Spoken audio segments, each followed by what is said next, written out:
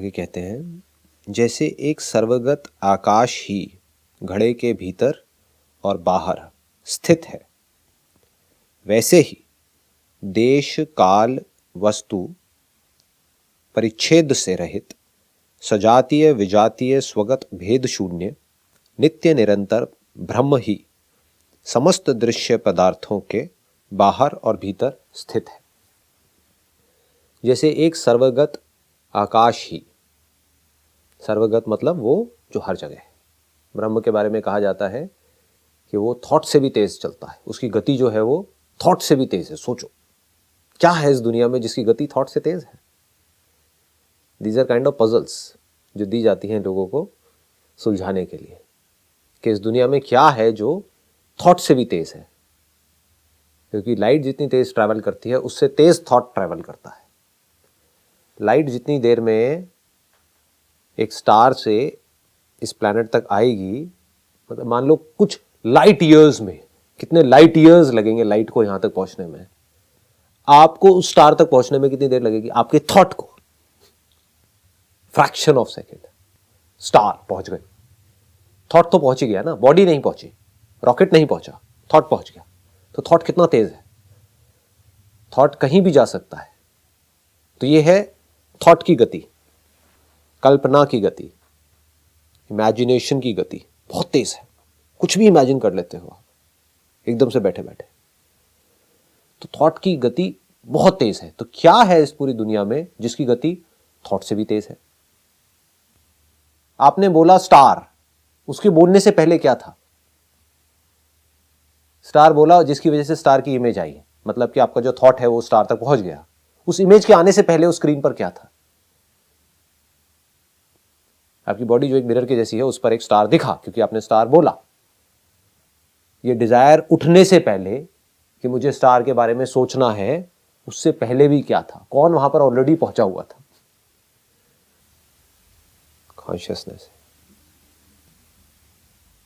जैसे एक सर्वगत आकाश ही घड़े के भीतर और बाहर स्थित है। जैसे घड़ा है तो उसके बाहर भी और उसके अंदर भी आकाश स्थित है। स्थित होने का मतलब होता है जो ना बदले, अनचेंजिंग। घड़ा बनता है मिटता है, लेकिन आकाश बनता मिटता नहीं है, वो स्थित है अंदर भी बाहर भी। और अब साइंस ने इतनी तरक्की कर ली है कि घड़ा भी जो है उसके भी कण कण में स्पेस स्थित है। स्पेस नहीं तो वो एटम्स नहीं जो आपस में जुड़ रहे हैं जिसको हम घड़ा बोलते हैं, वो जो पार्टिकल्स आपस में जुड़ रहे हैं उसको भी जुड़ने के लिए वहां पर स्पेस का होना जरूरी है। तो घड़ा जिसको हम घड़ा बोल रहे हैं, अगर सटलेस लेवल पे देखा जाए तो वो भी स्पेस ही है। छोटा करते चले जाओ, एंड में स्पेस मिलेगी। अंदर और बाहर का जो स्पेस है वो अलग अलग नहीं है, वो एक ही है। स्पेस स्पेस है, स्पेस में कोई डिवीजन नहीं है। मतलब थॉट के लेवल पे डिवीजन आप क्रिएट कर सकते हो चाहो तो, बट एक्चुअल में नहीं कर सकते।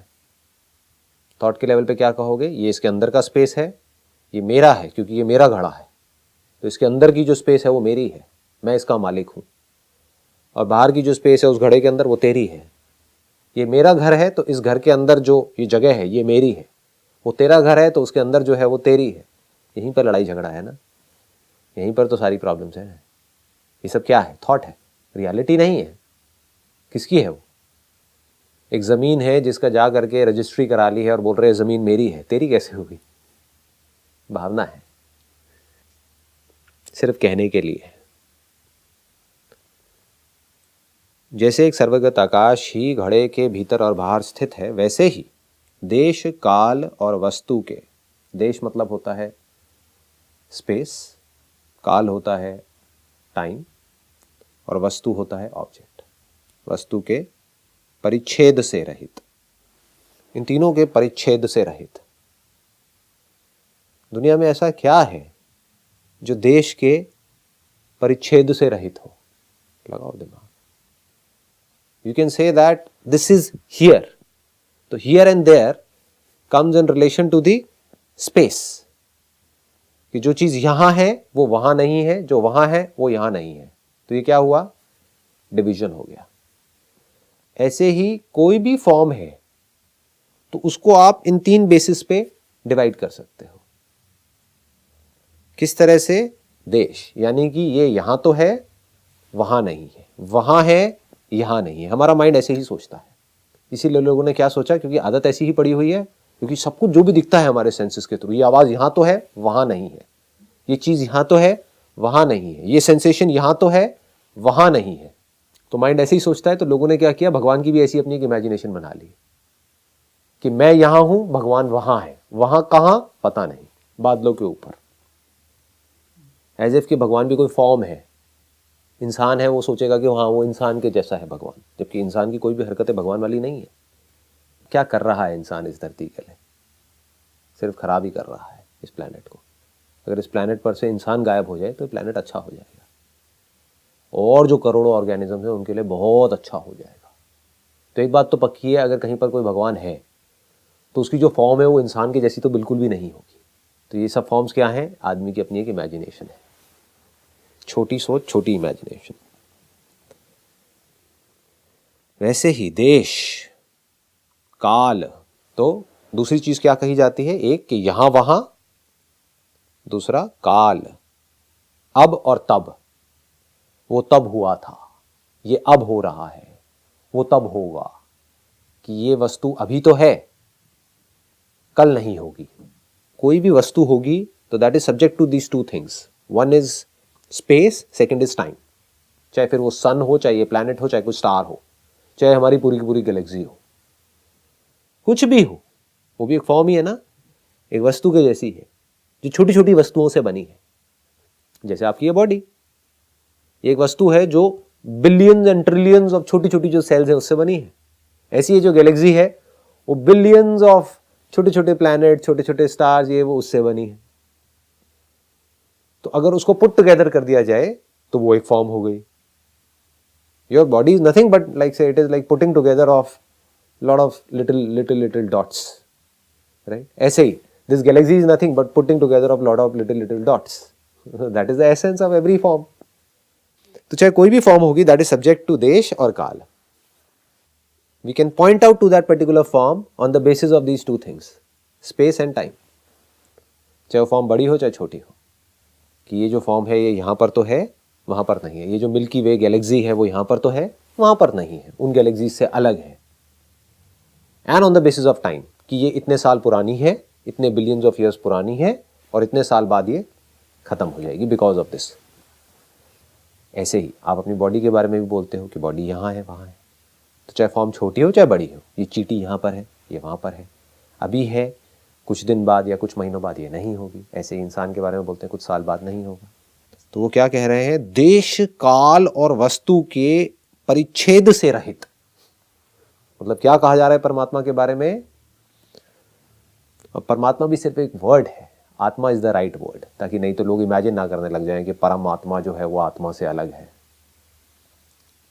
ये बिल्कुल ऐसा है कहना कि इस घड़े के अंदर की जो स्पेस है वो आत्मा है और इस घड़े की जो बाहर की स्पेस है वो परमात्मा है। तो ये बच्चों के लिए तो ठीक है बोलने के लिए, लेकिन हम जिस लेवल तक पहुंच चुके हैं इंक्वायरी करते करते, यहां पर ये कहना बेवकूफ़ी होगी।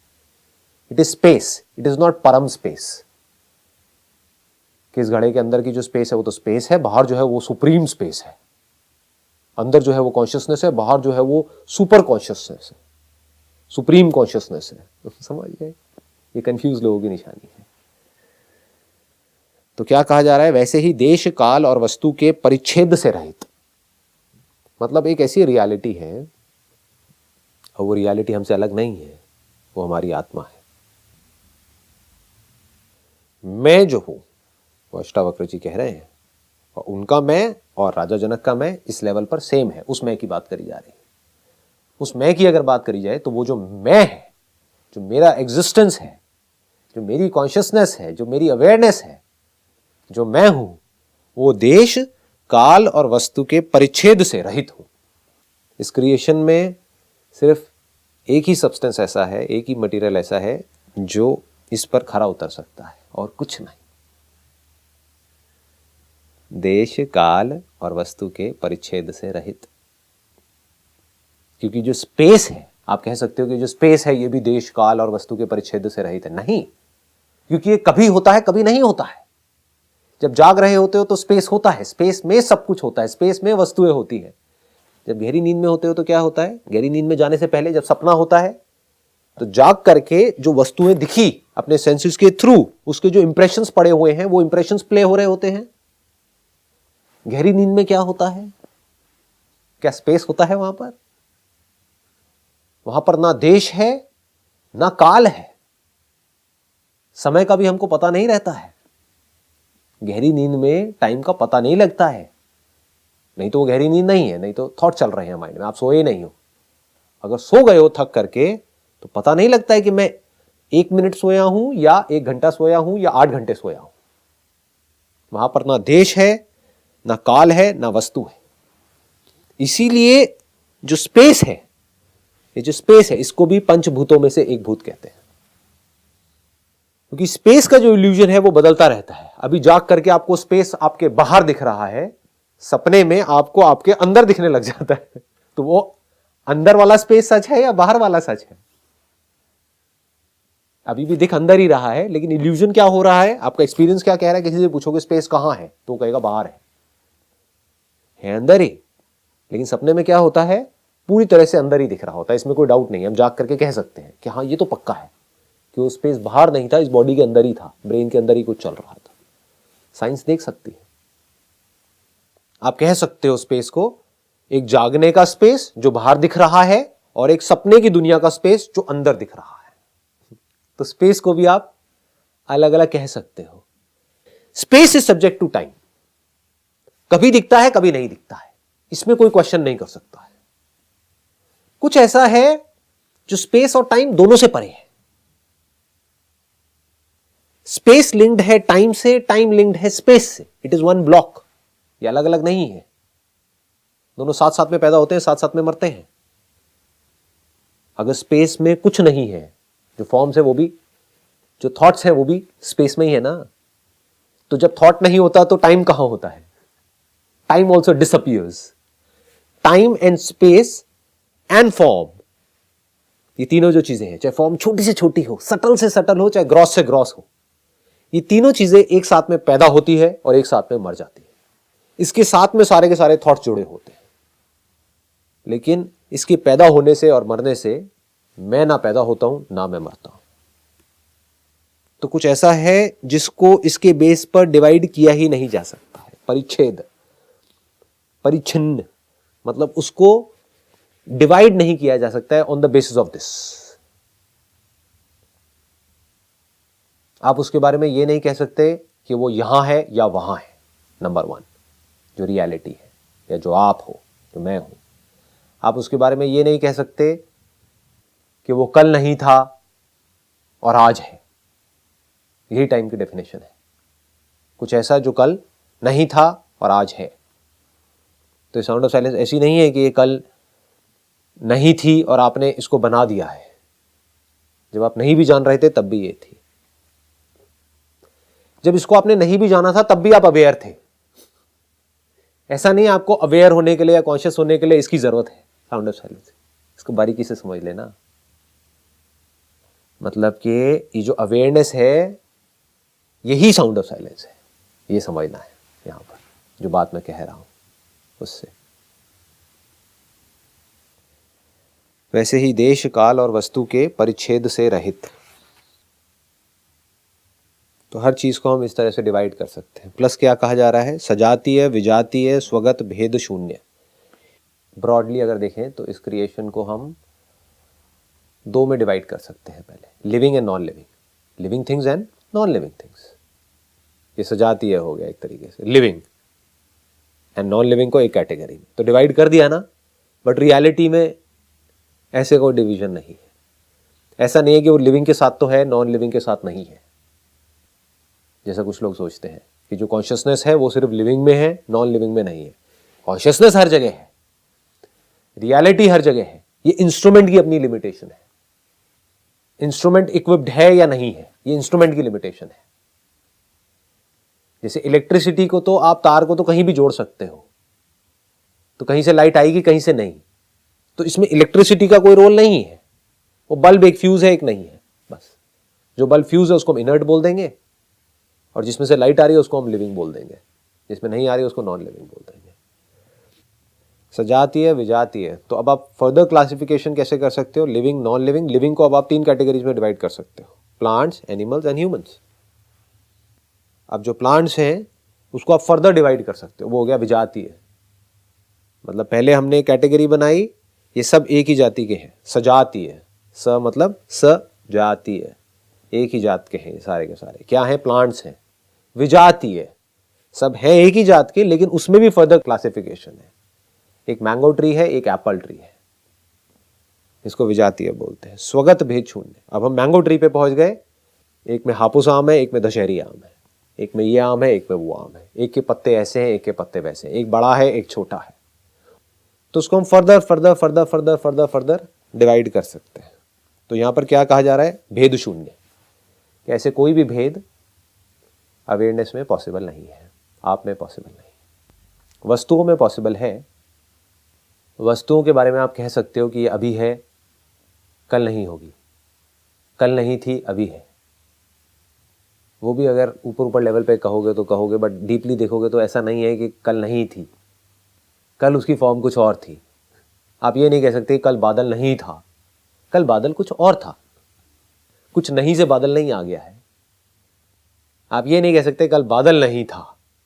हाँ, बादल की जो फॉर्म थी वो कल नहीं थी, ये सही है, लेकिन बादल का जो सब्सटेंस है, पानी, वो कल भी था, आज भी है, और कल बादल नहीं रहेगा। यानी कि उसकी फॉर्म नहीं रहेगी, लेकिन जो सब्सटेंस है वो रहेगा।